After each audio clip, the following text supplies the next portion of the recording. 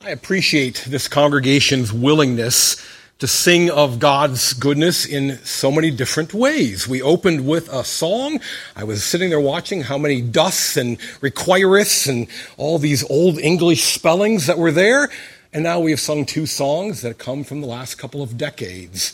I really do think we need to recognize that God's truth transcends the ages and transcends the time of His church, and we need to sing truth wherever it is beautifully and faithfully proclaimed. Open your Bibles, please, to Genesis 26, Genesis chapter 26. This morning, we return to the book of Genesis. We've been away from it for 8 weeks now, and I'm glad we're back. I love Genesis.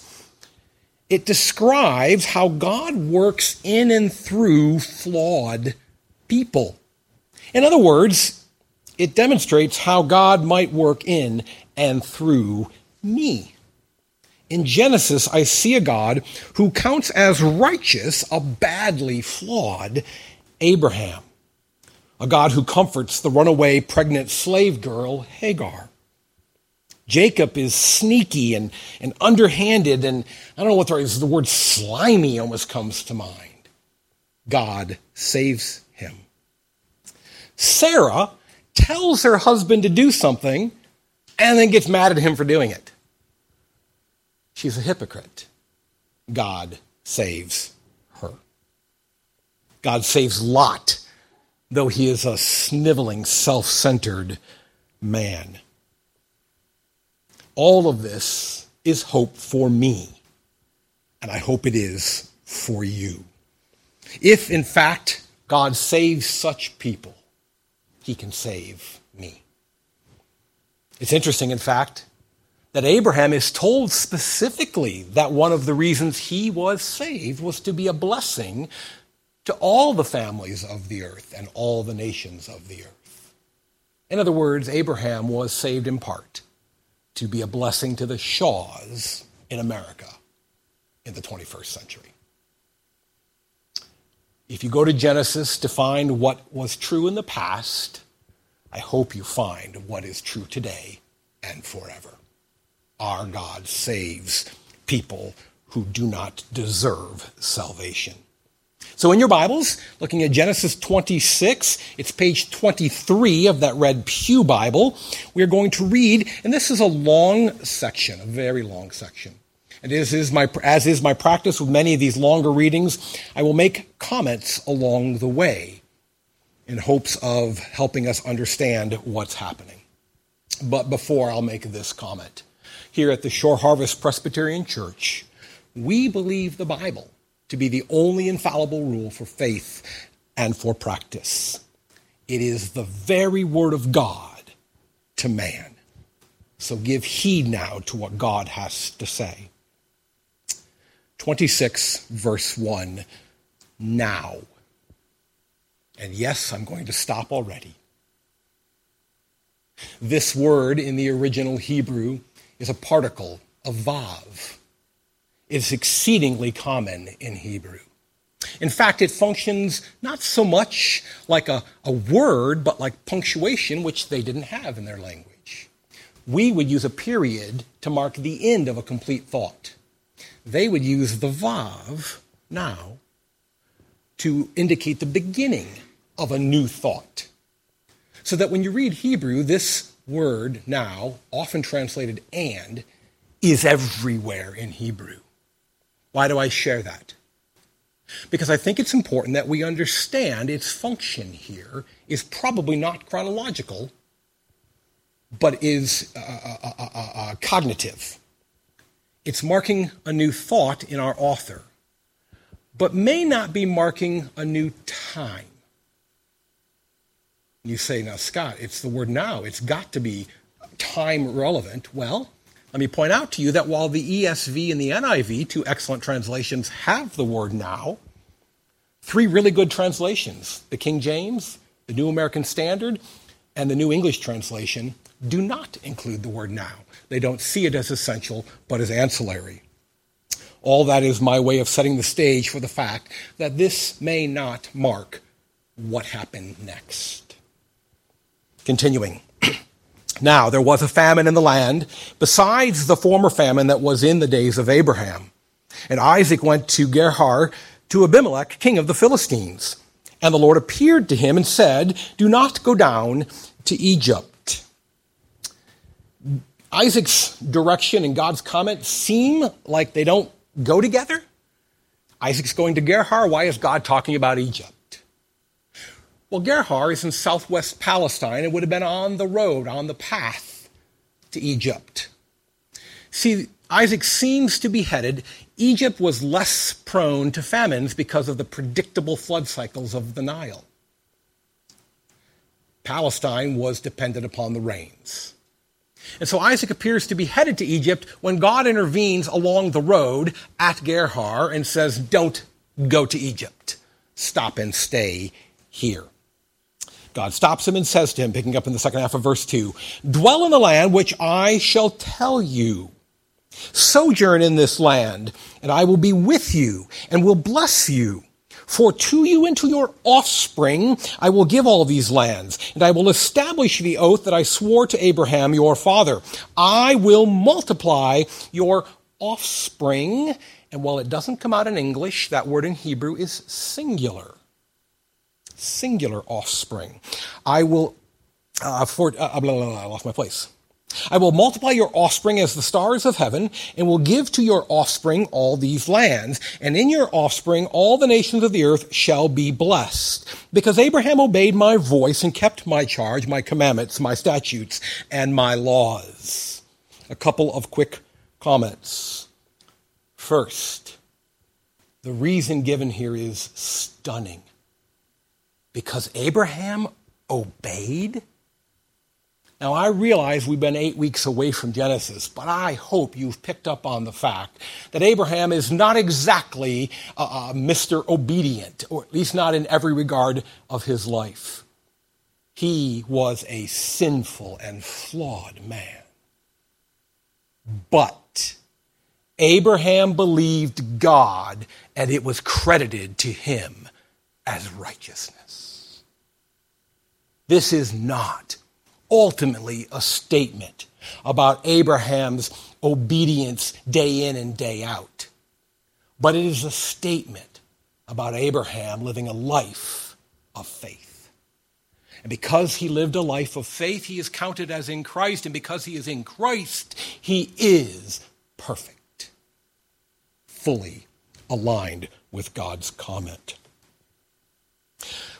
A second comment, less immediately important, but relevant to where we're headed with this. The wording here to Isaac is interesting. For God promises to, makes comments and promises comforting about the offspring. And I will remind you that when a similar comment was made to Abraham, when a similar theophany occurred in Abraham's life, it was while he was waiting for Isaac. But God never once comes to God never once comes to Abraham after Isaac was born and says these things. Comfort is given while the blessing is still in the future. Fast forward to the next generation. God will appear to Jacob and say essentially the same things before Jacob has any children, but never after his sons are born.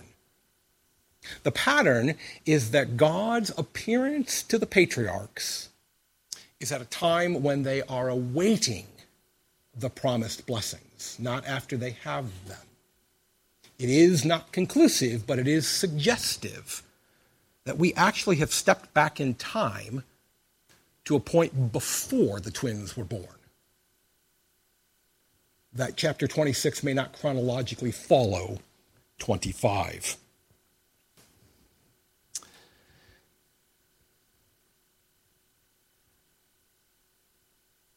I've lost my place. Sorry, just a moment here. All right, picking up in verse 6. "So Isaac settled in Gerar. When the men of that place asked him about his wife, he said, 'She is my sister,' for he feared to say 'my wife,' thinking lest the men of the place should kill me because of Rebekah, because she was attractive in appearance. When he had been there a long time, Abimelech, king of the Philistines, looked out of a window and saw Isaac laughing with Rebekah, his wife. First, it's a little bit lost in English, but there is wordplay going on here. Remember, Itzhak, Isaac's name, means laughter. Thus, the laughing boy was laughing, or you could say that Isaac was Isaacing. There is some wordplay going on here, and it gives him away. Isaac, being Isaac, betrays Isaac. And while we are not told explicitly what was happening, it was not something you do with your sister. The nature of this laughter is intimate and sexual. It is as if Rebekah has leaned in and whispered in Isaac's ear, "Remember the time we slipped away behind your father's tent?" Whatever prompted the laughter, its intimacy gives away their relationship. On another note, imagine for a moment that there were two sons in tow. Do you imagine that you could live a long time, as the text noted, in close proximity to your children and nobody noticed they're your children? Nobody noticed that Esau and Jacob looked like Rebekah, talked like Rebekah, stood like Rebekah, had the mannerisms of Rebekah. They liked all the same favorite foods that she liked. How is that possible? Again, my suggestion is this, that we are looking at a time before the twins were born, that we have stepped back to a previous events in their Isaac and Rebekah's life. Verse 9. So Abimelech called Isaac and said, "Behold, she is your wife. How then could you say she is my sister?" Isaac said to him, "Because I thought lest I die because of her." Just as Isaac's actions duplicate those of his father, so too do his motivations, fear of man rather than fear of God. Abimelech said, "What is this you have done to us? One of the people might easily have lain with your wife, and you would have brought guilt upon us." So Abimelech warned all the people, saying, "Whoever touches this man or his wife shall surely be put to death." Quick side note, Abimelech, that word means my father is king. My father is king, and is therefore assumed to be a throne name, just like Pharaoh in Egypt was a throne name. Abimelech here in Palestine and the Philistines appears to have been a throne name, which is my way of saying this is probably not the same man who went through these similar events with Abraham. This is probably a descendant of that Abimelech. Verse 12. And Isaac sowed in that land and reaped in the same year 100-fold. The Lord blessed him, and the man became rich and gained more and more until he became very wealthy. Isaac became rich. Now that is strange wording if Abraham has already died and left his phenomenal wealth to Isaac. I kind of hope you see where I'm going with this. The evidence is beginning to pile up, that we may not be looking at a time that chronologically follows chapter 25. Rather, we are stepping back. Verse 14, he had possessions of flocks and herds and many servants, so that the Philistines envied him. Now the Philistines had stopped and filled with earth all the wells that his father's servants had dug in the days of Abraham, his father. My translation has that in parentheses, because it seems to have been a note that was added later and not particularly relevant at that time.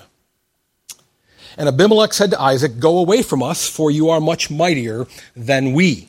So Isaac departed from there and encamped in the valley of Gerhar and settled there. Okay, so Isaac moves from Gerhar to Gerhar.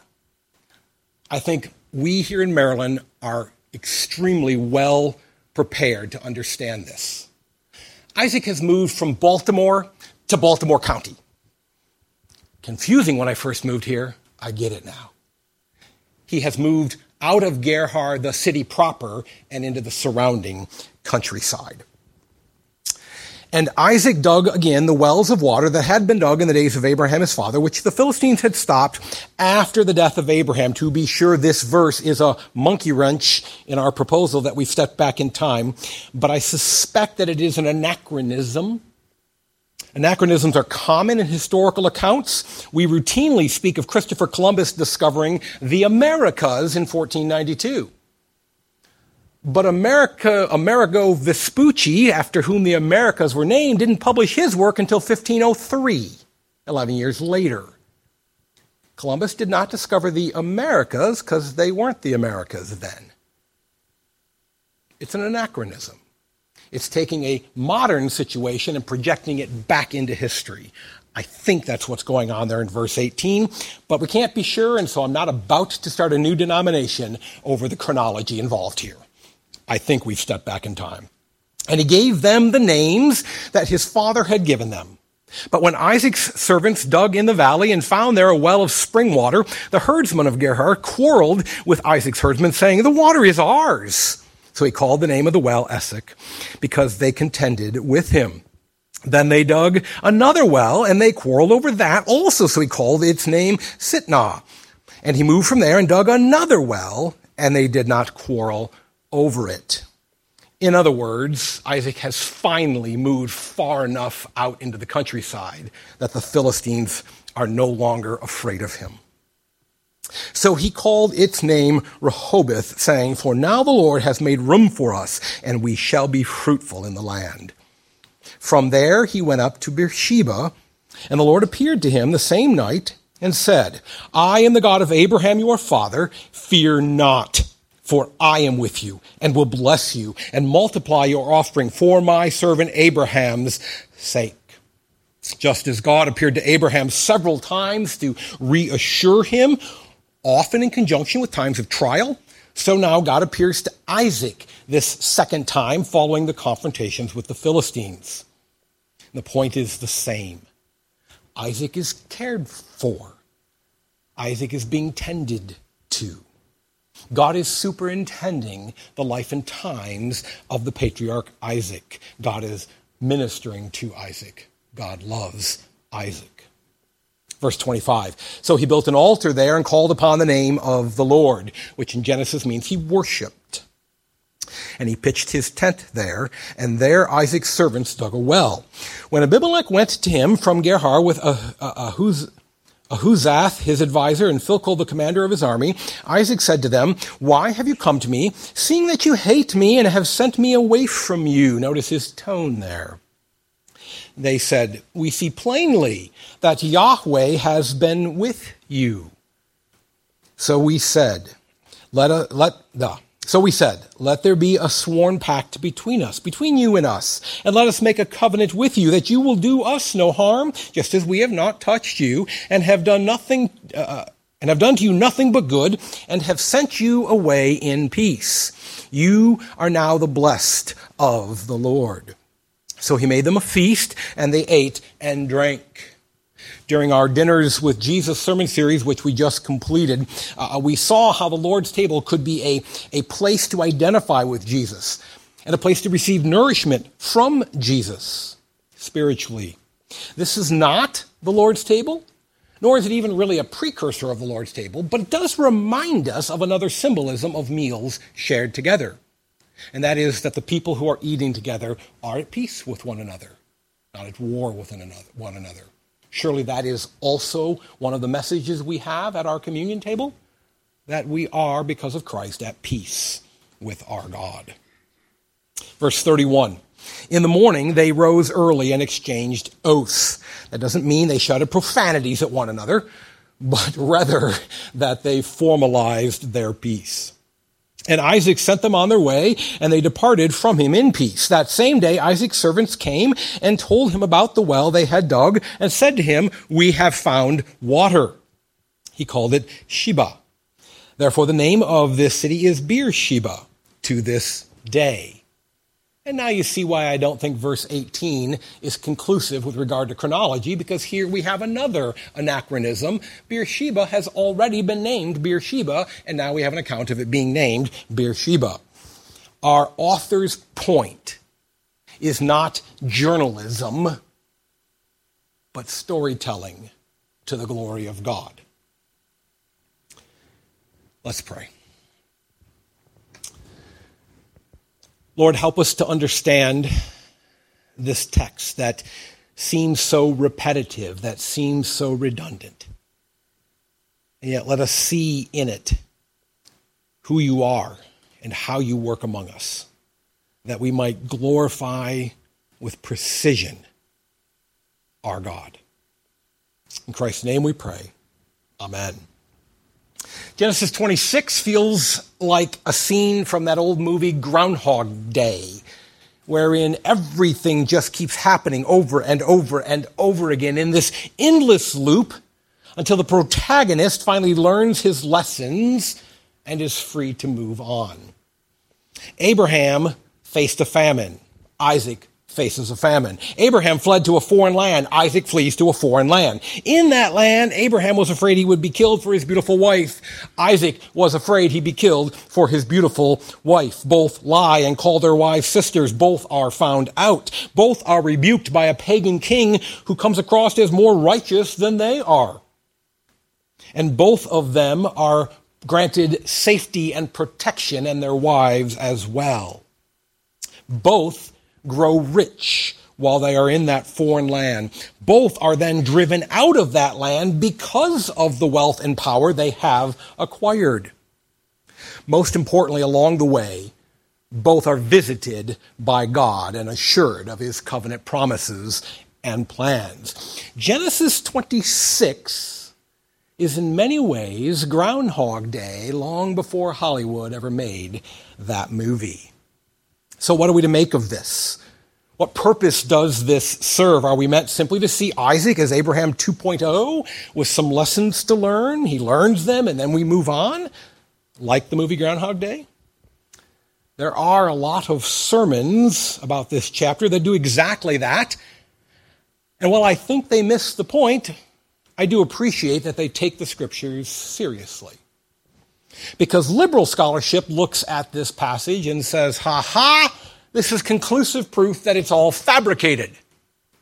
Neither Abraham nor Isaac are real people, but rather the author of Genesis took common myths and legends of his day, common themes from the stories of the surrounding cultures, and he wove them together to make up these forefathers, Abraham and Isaac. I don't think that does a lot of justice to the human author of Genesis, who all in all is a pretty gifted writer, who writes with some pretty excellent literature.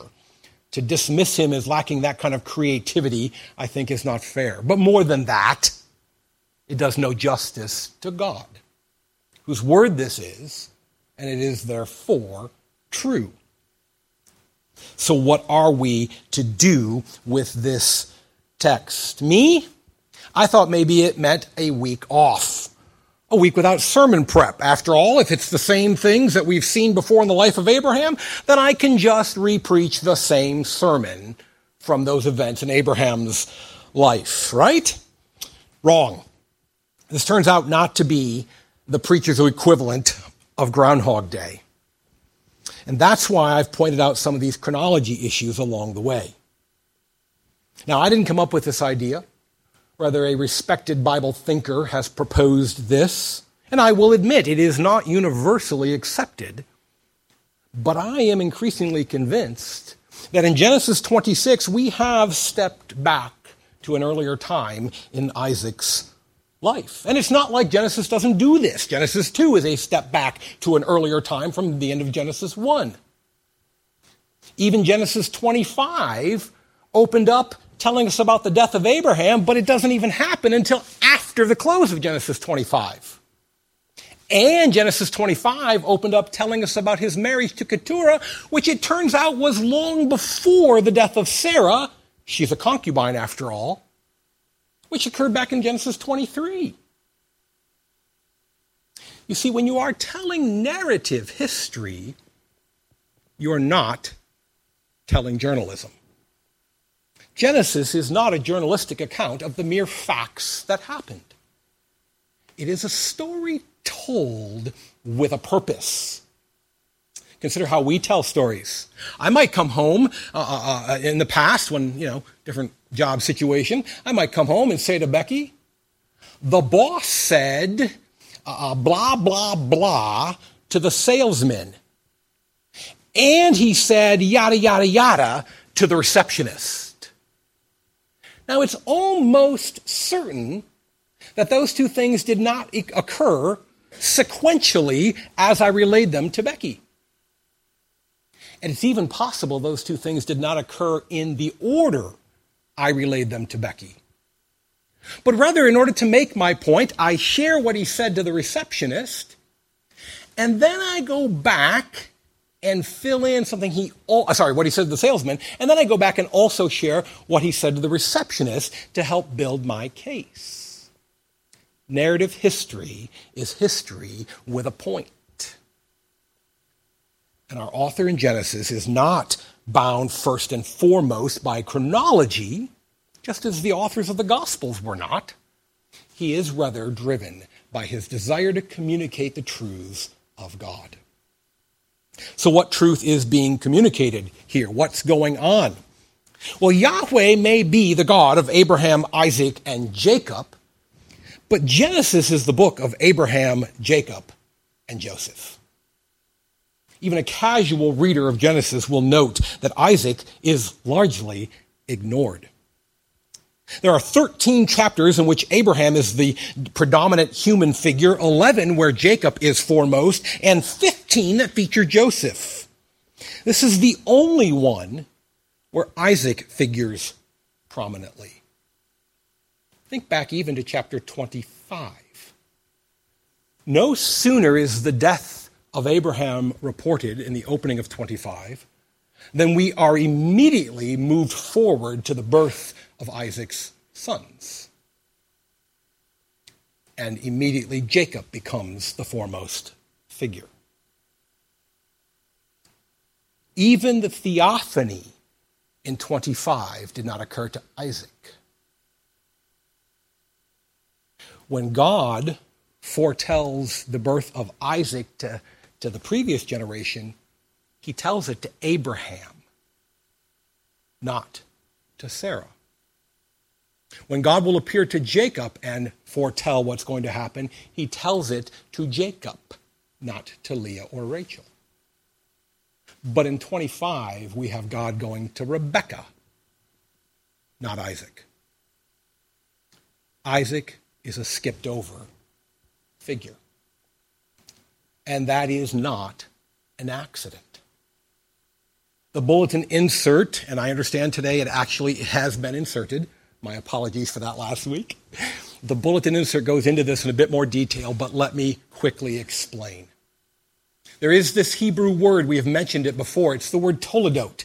It is in most translations rendered as the generations of. It occurs 10 times in the book of Genesis and marks the beginning of subsections of Genesis. And each time what follows is not an account of the named person, but of the subsequent offspring. So that the generations of Noah tell us about his sons, Shem, Ham, and Japheth. The generations of Terah, the Toledot of Terah, tells us about the life of Abraham in detail. The Toledot of Esau will tell us not about Esau, but his descendants, etc., etc., etc. Even, interestingly enough, back in Genesis 2:4, we have, these are the generations of heaven and earth when they were created. And then what do we get? A detailed account of the first son of creation, Adam. This is the pattern. And there's no Toledot of Abraham. Now that cannot be a mistake. That cannot be by accident.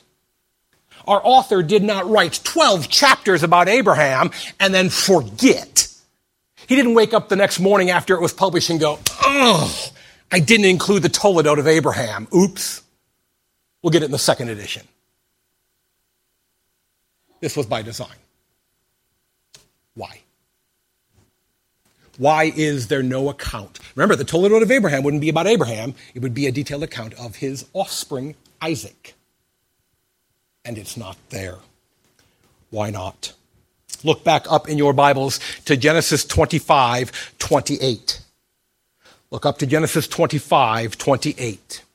Isaac loved Esau because he ate of his game, but Rebekah loved Jacob.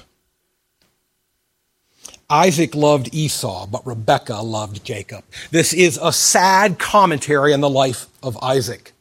For God will say through the prophet Malachi, Jacob I loved, but Esau I hated. But Isaac loved Esau.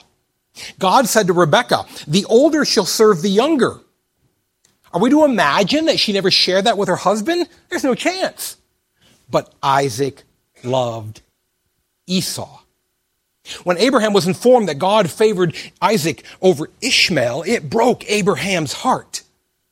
But in the end, by faith, Abraham sent Ishmael away, and he went all in on Isaac, putting all of his hope and all of his wealth and all of his legacy and all of his future on the one tapped by God. But Isaac loved Esau. And why? Why does Isaac love Esau rather than God's chosen son, Jacob? Isaac loved Esau because he ate of his game.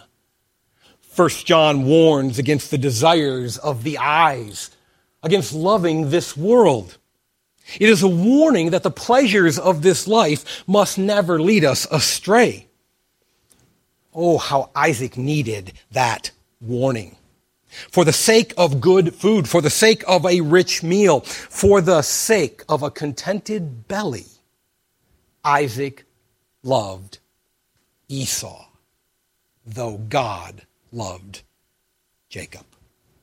Isaac did not walk in the ways of God. Isaac did not lead his household in covenant faithfulness. Rebekah did. Praise God for faithful women. The Bible is full of them, full of wives and mothers and grandmothers who step up and fill the void left by weak men. Bathsheba plays a stunning role in protecting David's legacy. Ruth, Naomi, Deborah. I've probably forgotten some. Oh, Hannah. Elijah and Elisha their ministries are sustained by women. Jesus' earthly ministry was sustained by women. John Mark's mother was the one who provided a meeting place for the early church in the book of Acts. Think of Timothy's mother and grandmother. Praise God for faithful women. I suspect most of us here could tell of our mothers and how they faithfully led us into the fear and admonition of the Lord. And yet, it is God's design that husbands and fathers be the spiritual head of the household. And Isaac does not lead his home toward God. Isaac loved Esau because he ate of his game. Pastor, you're making way too much of this. It is just one verse, one comment made in passing.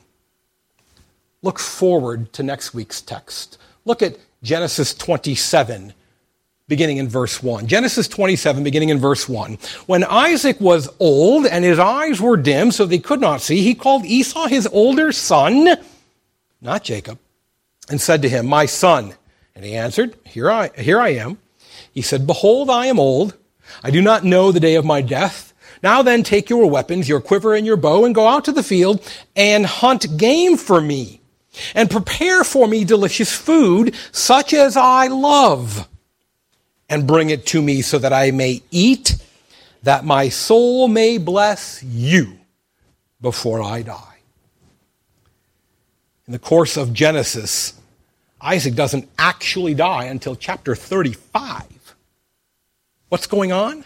Well, again, like Abraham's death, I think we have the account of Isaac's last days pulled out of time and set in a place that tells the story that needs to be told.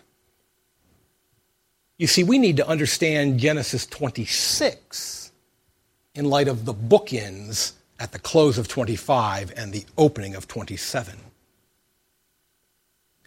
Genesis 26 is not an account of a faithful man who is just Abraham 2.0.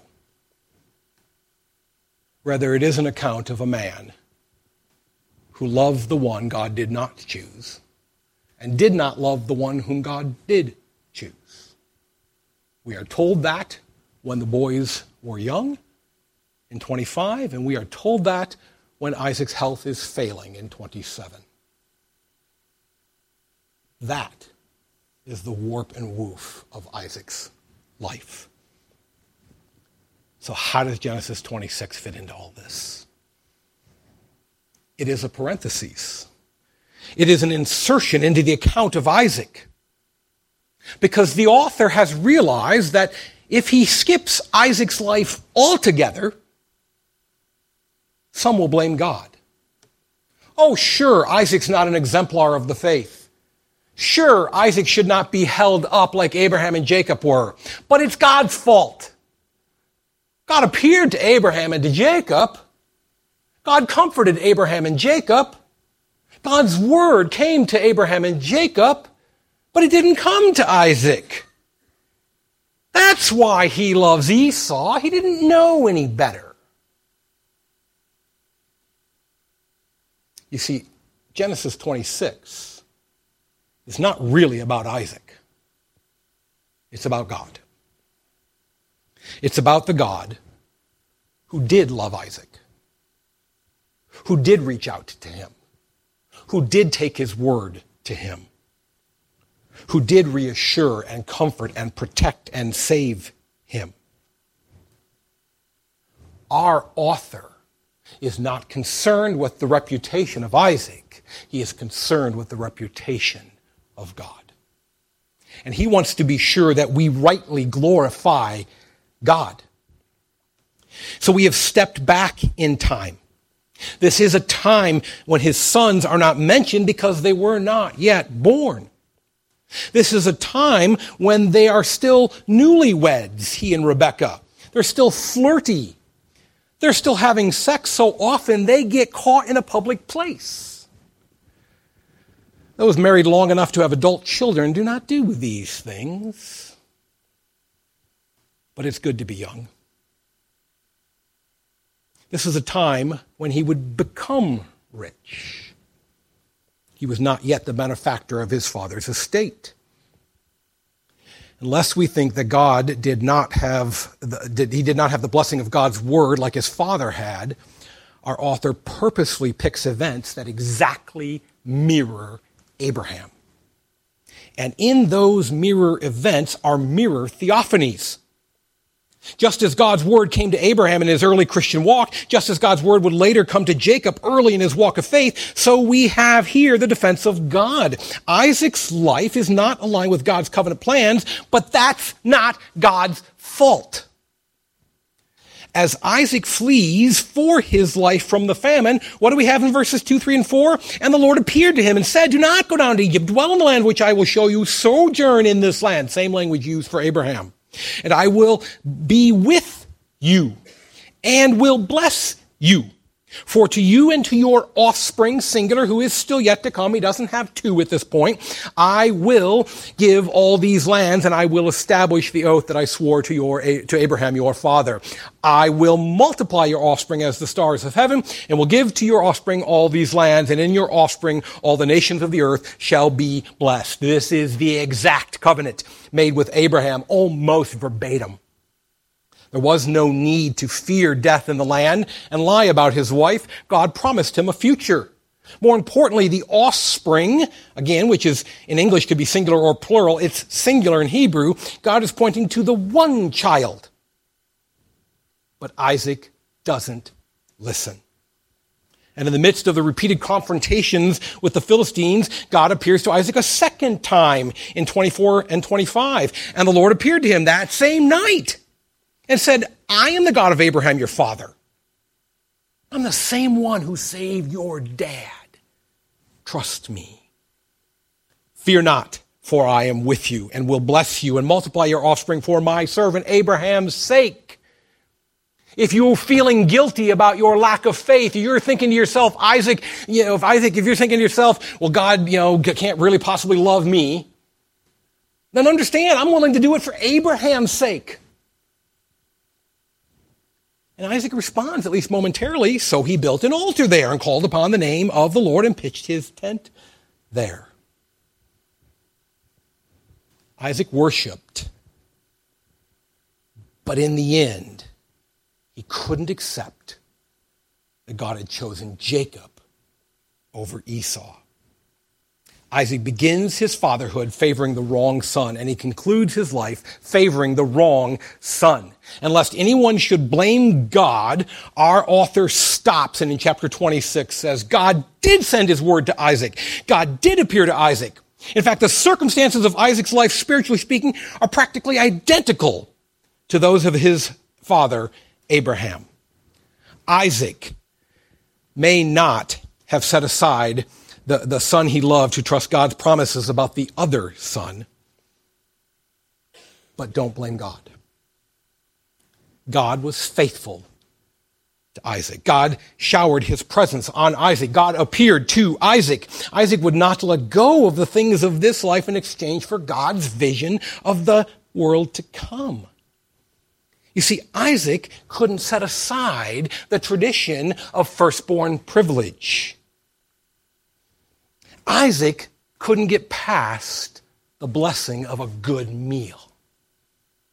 Isaac was hurt that the Philistines drove him away. He longed for the approval of man.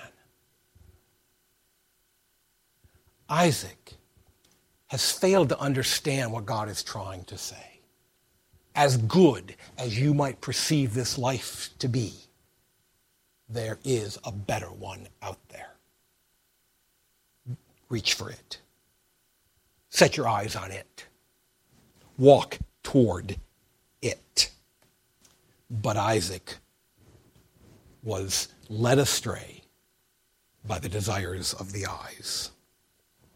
At this point in the sermon, there are probably more than a few of you have looked at the bulletin, have listened to this sermon, and are wondering, okay, how do you get a sermon title like that? Do not judge. How is that a sermon title for this sermon? Well, you see, as I studied this chapter, as I came to grips with this view of Isaac, and I'll be honest, it's brand new to me. I have never seen Isaac in this light. I have never carefully considered what is said about him in 25 and 27 before now. And I was struck by the simple, straightforward relevance to the church today. Two men sit in the same church, hear the same sermons, attend the same Sunday school. Two women sit side by side in the same women's Bible study in the same small group. One grows in faith, matures, deepens his or her spiritual life. One father leads his home in faithfulness. Perhaps he becomes a deacon or an elder in the church. The other eventually walks into scandal. We tend to think sexual scandal at this point, and that could be, but let's just leave it open to a broader scandal.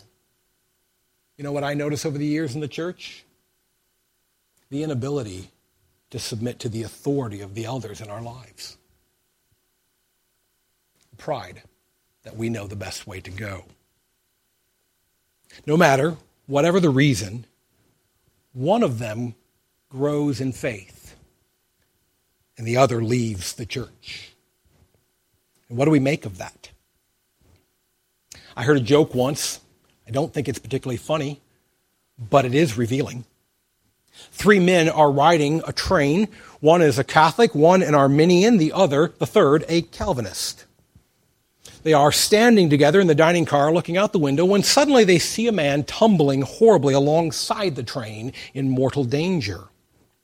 The Catholic says that poor man was pushed off the train. The Armenian says that sad man jumped off the train. To which the Calvinist replies, that man was never on the train. The problem with the joke is that it assumes that we can judge such things.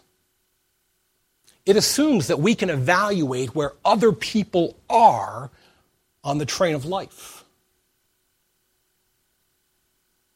Jesus said, do not judge. Now, the Bible is full of calls to be judicial. We are to be judicial. We are to make judgment calls about who should be elders in our churches. We are to be judicial about who should be excommunicated. And there is a whole realm of things in between about which we are to make judgment calls. So what did Jesus mean when he said, do not judge? He said, do not take to yourself that judgment which belongs only and ultimately to God. For what does Jesus say? On that day, many will cry, Lord, Lord, and I will say, away, I never knew you. But the reverse is true as well. You and I are going to be shocked at some of the people standing there on that day. What? He let her into heaven? You see, when we make the judgment call, that one, that man, that woman, they've walked away from the church. They can't really be a believer. They've walked away from our church, and our church upholds the truth, so they must not be truly saved. They were never on the train. Oh, dear Calvinist, resist that temptation. For in the end, we cannot probe the mysteries of the grace of God. And to pretend that we can is to imagine that it's clear that some deserve salvation while others don't. Now, to be sure, James is profoundly clear. Faith without works is dead. Can such faith save? The rhetorical answer is no. And Isaac is saved, make no mistake about it. In Matthew, Jesus says clearly that Isaac is at the table in the kingdom of heaven. In Hebrews, Isaac is listed in the hall of faith in Hebrews 11. Isaac is a saved man. There was some fruit in his life. I'm not sure what it was. It may have been shriveled fruit, dried fruit, and maybe only one or two pieces of fruit. But we have to admit, somehow Abimelech knew that Isaac worshipped a different God. Somewhere along the way, there was some amount of faith in Isaac. So is there a warning here that we should guard our own lives and listen to the word of God and not go down the path of Isaac? Sure. But that's not really the one I want to draw out this morning. Rather, I want the rest of us to leave room for God to be gracious. To recognize that the one who seems to have walked away from the church, the one who seems to have been caught up in a scandal not befitting the faithful, the one who seems not to be living in accord with the covenant promises of God, it is not our calling to judge them, but to reach out to them. How sad if on that day, Jane Smith shocks you by her presence there. And then she says to you, why did you let me build on Christ's foundation with wood, hay, and stubble? Why didn't you help me build with gold, silver, and precious stones? Are we really going to say I was too busy judging you?